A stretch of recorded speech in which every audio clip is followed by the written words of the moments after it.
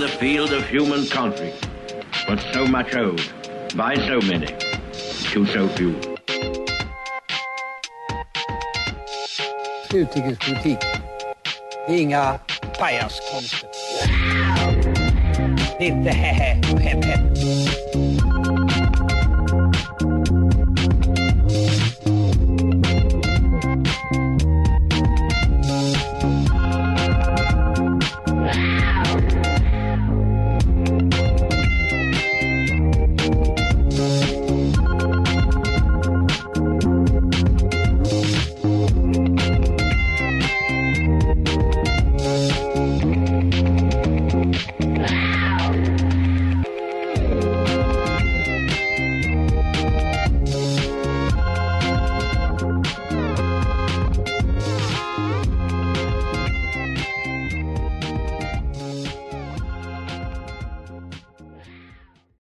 Hello and welcome to another episode of Radio UF.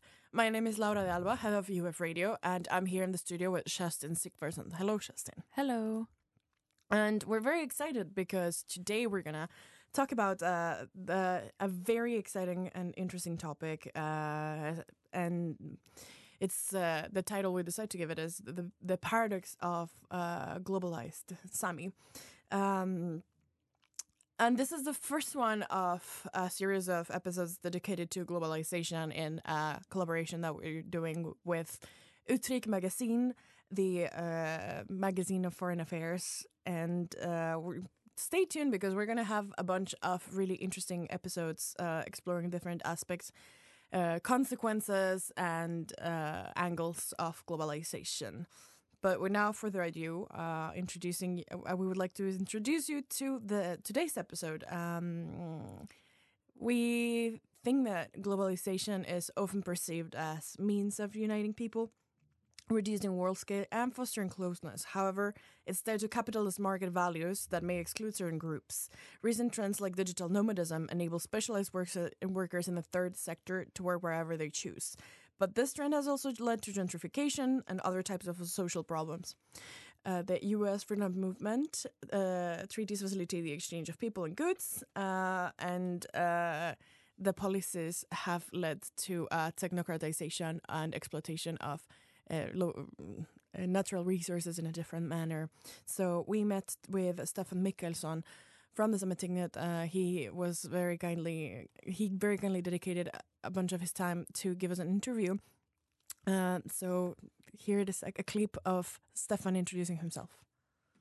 My name is Stefan Mikkelsson, and I'm deputy chair of the board of Sami Parliament, which is a governmental affiliated organization. And I have been dealing with reindeer husbandry, managing my family's reindeers as an occupation from when I was a youth until I become older. So that has been my source of living, but not only a living, it's a certain lifestyle. And so I don't have any academic Western education, or I never had ordinary work or a regular income. So of course that has affected my life and my way of thinking. And now I'm fortunate enough to be a member of the Sami Parliament, and also, as I told you earlier, the deputy chair of the board. So, and together the Sami Parliaments in the article have a constitution of more than 30,000 voluntarily submitted individuals who have applied to be part of the voting list, and we elect more than 90 indigenous parliamentarians in the 3 elections that we have. So we have never had as good opportunities as we do have now to know what is good for us and to speak for ourselves. Yes, and that was Stefan Mikkelsson, deputy chair of the Sami Parliament, and you're going to listen to Sunny Days by the Streets. Meet you after the break. Without me in it.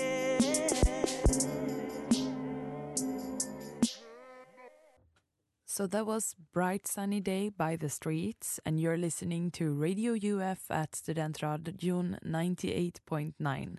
And this program is about the Sami people and how they are being affected by the globalization. So, as you might know, the Sami people are the indigenous people of Norway, Sweden, Finland, and partly Russia. And their historical land is called Sapmi, and the Sami people are today consisting of around 80,000 to 100,000 people, and the majority of them are living in Norway. The Sami people have been mistreated a lot during long periods of history. For an example, by the Swedish government during the establishment of the Race Biological Institute in Sweden. And to this day, the Sami people are still facing a lot of racism. They are also, however, in the middle of a radical change in the production of energy and extraction of resources. So, as the society are changing and adopting, establishing more sources of green energy, many of the new power plants are actually located in the north of Sweden and Norway, more specifically in Sapmi. And this is, of course, greatly affecting the Sami people. In the Swedish case, this is a part of the industrialization in the north of Sweden, and it requires a lot of energy. This puts the Sami people in the middle of this green revolution at cost of their rights. And our episode today is intended to deal with the consequences of this green revolution. So we have, as you know, been interviewing Stefan Mikaelsson, who is the deputy chair of the Sami parliament, and we have also asked him to make a short recap on these historical circumstances surrounding the Sami people and what elements are important to keep in mind while discussing this topic. So right now we will listen to his interview about that. And in Sweden, we have the creation of the State Race Biological Institute that took place in 1919 to 1921. And of course, that set the standards of institutional and structural discrimination that is based on the foundation of races. And this is the wording of institutional and structural discrimination is the words of the DO, Office of Discrimination's Ombudsman, who has stated that in 2013. So it's not the Sami Parliament's own word, but it's a very serious situation that we live in, and we are facing the polarization and the racism in the north, but we have to combat that, and we can do that better together, working together. So that was Stefan Mikaelsson, deputy chair of the Sami Parliament's comment on the Sami situation. Yes, and there's a lot of things to say about the history of oppression of Sapmi people in not only in Sweden but also in Finland, Norway, Denmark, all over Scandinavia. If we refer to the example that Stefan mentioned, you can look at a film called Sami Blod by Amanda Carnell, based here in Uppsala, and talking about what was committed against Sami people. So we are going on a break again. You're listening to Radio F, and you're gonna hear from Nordes Revanche by Bergtima.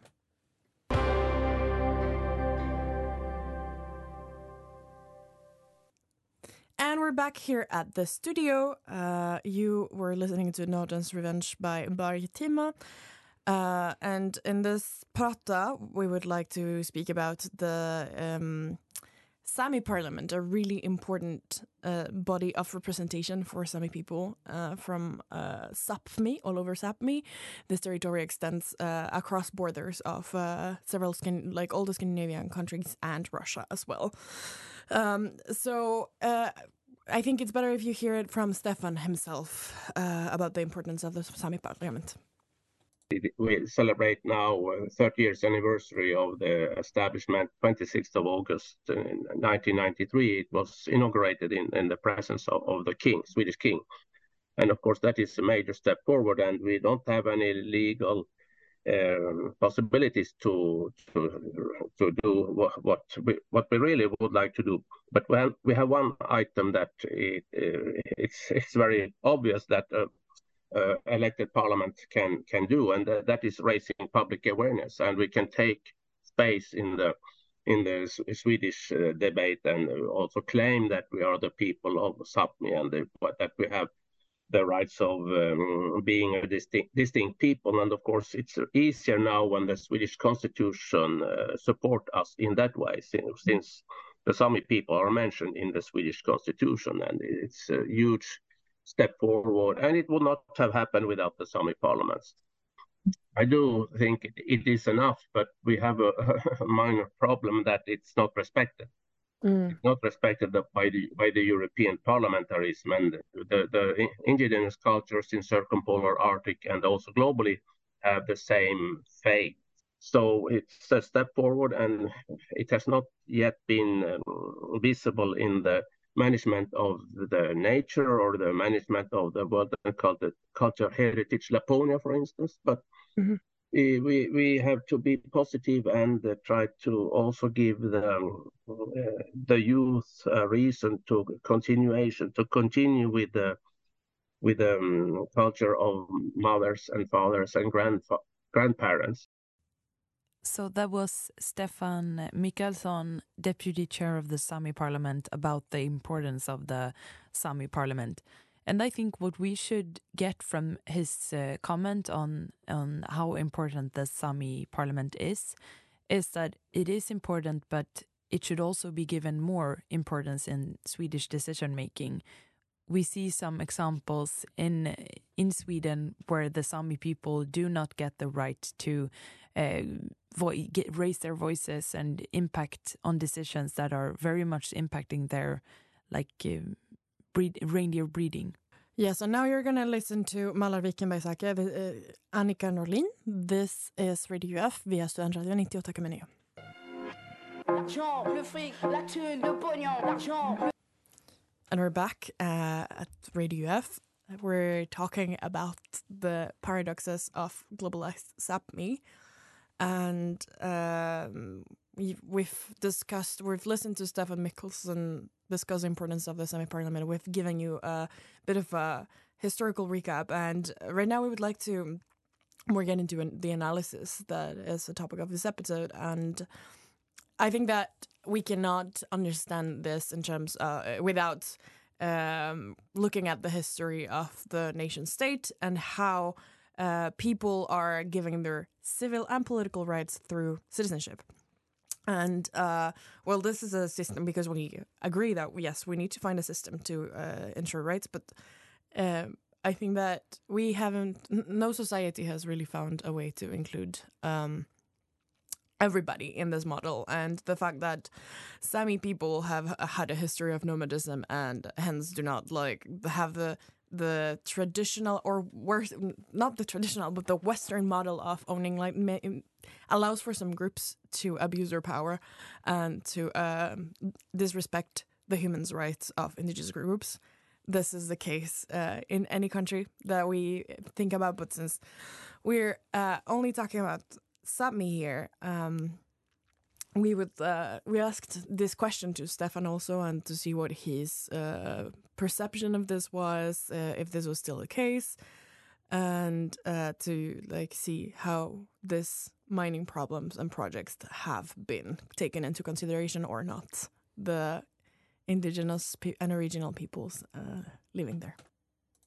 Yes, it's still valid, and of course it's also more important nowadays than earlier, because we have had the predatory extractions of natural resources for more than 100 years, and we shall not forget that the Swedish Parliament seized the national parks protection of Stora Sjöfallet National Park in 1919. It has been valid in 10 years, but then it was seized. And the most precious part of what is now known as the world and cultural heritage were allowed to be destroyed in accordance with Swedish law.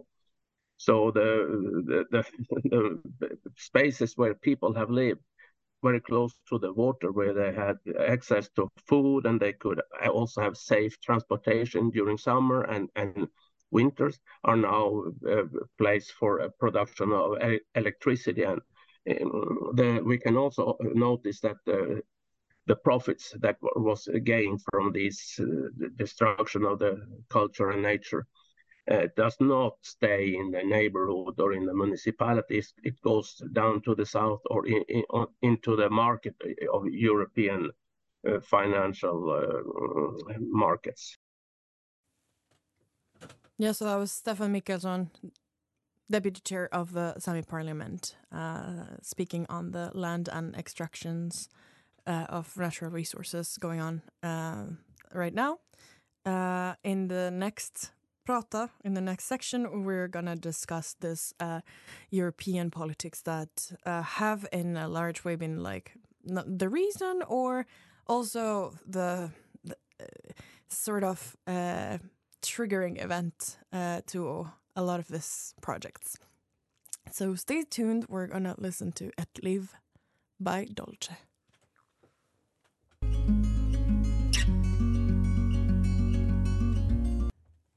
Welcome back. This is Radio UF at Studentradion 98.9 with me, Kerstin, and Laura.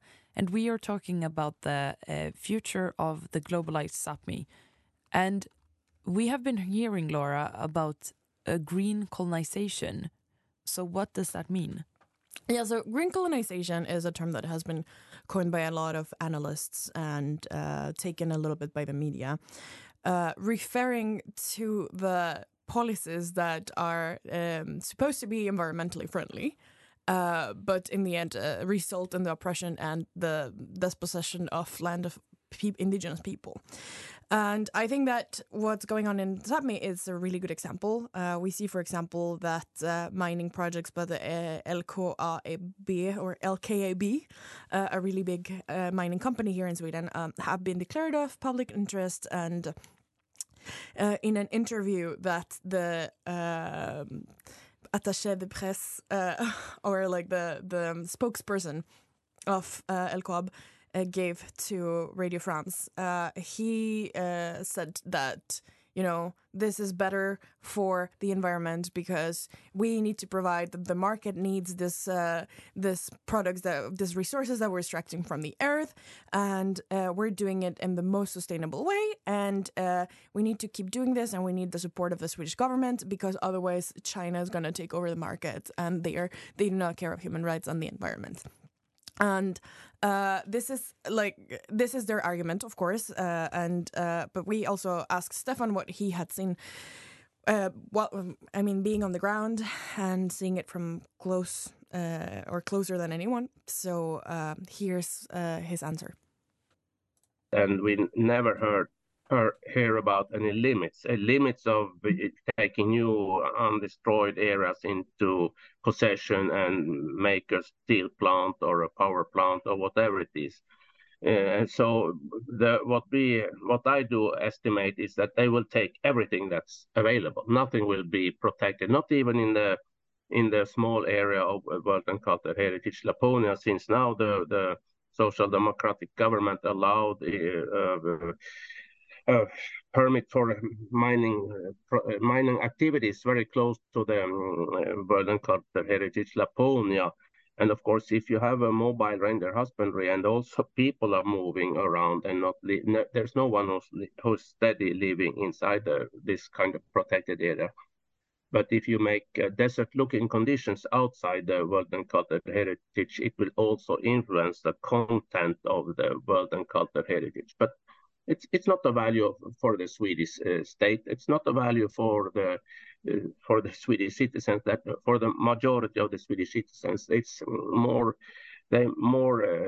looking into conditions where they have increased number of inhabitants in the municipalities and increased income, and to want to explore the earth as much as possible and let others to do the limiting the consumption habits and spreading the wealth. We should also remember that it's the wealth that is created by extraction of natural resources. It's not spread to the individuals who have misfortune in their life. Yeah, so you heard Stefan's comment about it. You are listening to Radio UF, The Paradoxes of Globalized Sapmi, and we're leaving you with some music. Festival Day by Dalmatin.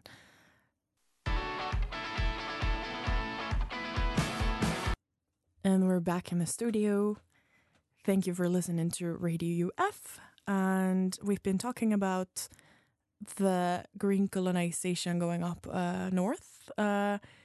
We said green colonization with a question mark. It's up to discussion, and everybody can, of course, have different opinions and different perspectives. But we also see that it's not only happening in Sweden, it's happening in other countries as well. And Kerstin, I think you had a really good example of a similar phenomenon in Norway, isn't it? Yes. So the last couple of weeks, we have seen massive protests in Oslo.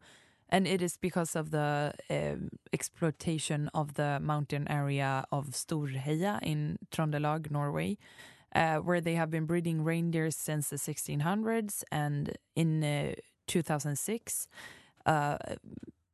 Statkraft Development AS expressed interest in an expansion of the wind turbine plant in Fosen, close to this mountain area. And this was approved by the Norwegian state, and the Sami people there are very much against it, since they are considering it a big risk and a big potential, the potential downfall of their reindeer breeding. And in 2021, the Supreme Court of Norway determined that the wind turbine plant is against the rights of indigenous people, as it interferes with the reindeer breeding. And during 2022, both the company, Fosen Wind, and the government of Norway proceeded to trying to find a way of securing the usage of this power plant in harmony with the reindeer breeding, although it had been established as illegal. Yeah. By the court. Yeah, interesting. And has there been any formal statement by the Sami about this situation? What do they think about this? So they think that it is not possible to keep this power plant and the reindeer breeding. They see it as impossible, and the sounds of the wind turbines will interfere with the reindeer breeding. And what happens next? What is the follow-up? Will the state do anything about it? I mean, it would be a little bit contradictory to not follow a decision of its own, judiciary body. Yeah, so that's very interesting to follow, because it has been 500 days since the Fosen wind power plant was decided against the law. And lately we have seen large protests, mainly by Sami youths in Oslo. And this is a good reason to bring this example, as it, as you said, goes against the law to keep this power plant going. And it is against the Sami, it affects the Sapmi, and it is against the rights of the indigenous people. So this is an interesting example of what can happen. And as we heard Stefan talk about in the Swedish case, this is a common thing in the northern countries happening right now. Exactly. The fact that there is actually in the paper, everything looks good. There is a body of representation. There is decisions going in favor of human rights of indigenous people. But in practice, there's a very different reality. Permits keep getting granted, or permits keep being granted for these projects. And there's no actual enforcement of these decisions. And I think that Stefan mentioned it earlier, but it also gets funding and support from the European Union, because there's the energy transition policies. And this is really great and important. It needs to be done in a way that it includes every single inhabitant. Definitely. So, yes, you're listening to Radio UF. We're going on a break, and you are going to listen to Ensamheten. By Arvid Nero. Stick with us. Som fjärilar I natten fladdrar vänner. We're back here at the studio. We were discussing in the previous section about how the situations with mining and resources and the inclusion of indigenous people in the discussion in the table is going, and we would like to continue this discussion now, because I'm pretty curious about how this happened, and we're going back to the question that motivated this episode, like how does ownership of land affect this? What's the role of this? And we asked Stefan because he has lived it, and he, of course, knows a lot of people in the same situation. So, we asked him if this was something that facilitated the extraction of natural resources in Sapmi. It was an aim from the Swedish parliamentarians to make the legal rights of the Sami individuals to be weakened and to not valid any longer, because the Sami individuals paid tax for their Lappskatteland, certain areas which they paid tax to the Swedish state, but then it was declared illegal or not valid. Mm-hmm. And it was a very, very well prepared decision to make it sure that the access to the natural resources would be allowed, and it would be also giving the dominating society a source of income, of production of wealth, etc. So, but it's a limited area, despite it's quite big. So it's still a limited area, and the natural resources are now fading away in many areas. And we have noticed the European Union and their activities, and they don't care so much about indigenous peoples, even though they say they do it, but it's only the confession of their lips. Shazin, I think that something really interesting about what he said is that there is still, some tax being paid, some, a system in place, but that since this mining project was deemed more important and the profits that it was going to generate, this was just like dismissed completely. And I think it's also very interesting how this kind of energy and this kind of mining has been deemed as sustainable. Is it really sustainable if it goes against the rights of the indigenous people?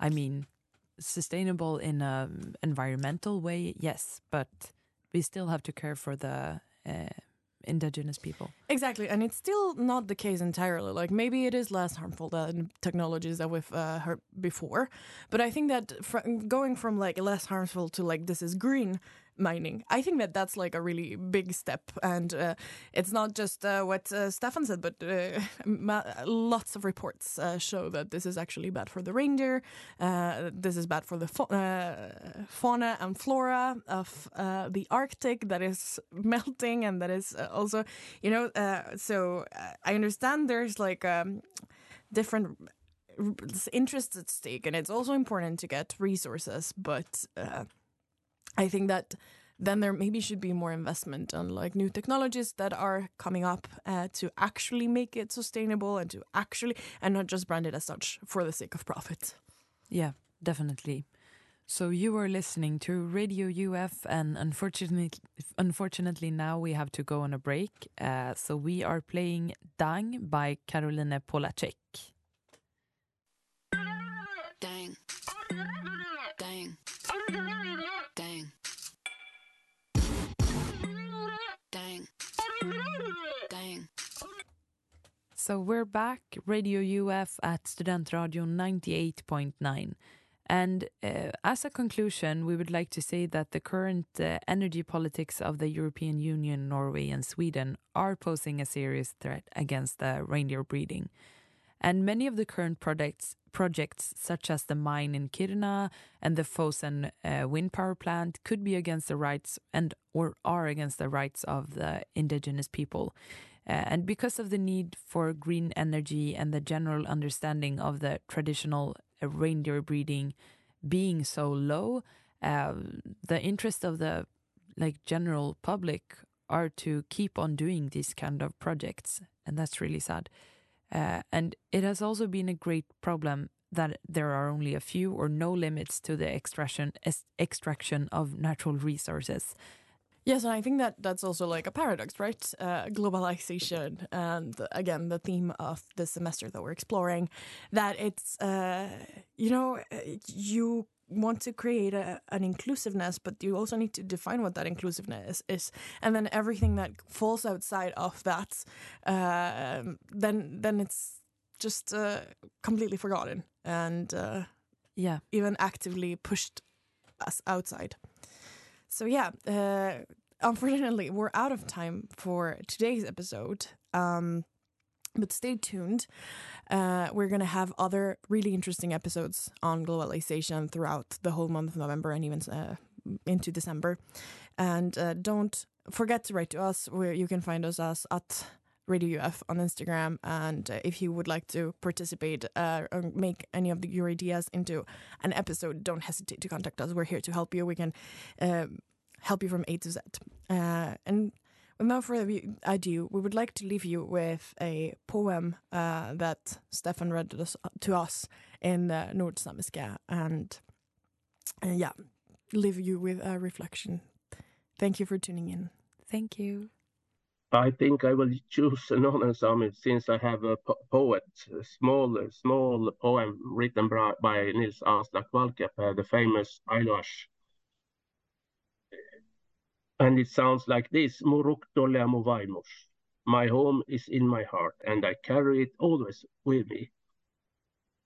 So it's we have the Sami people have very good poets, since we are everything that are dear to us in the nature, in many cases, are removed and destroyed. So, but they cannot destroy the memory and the visions of a fair and just justice in the world that we hope for our people's sake, so our culture can survive and thrive in the Arctic.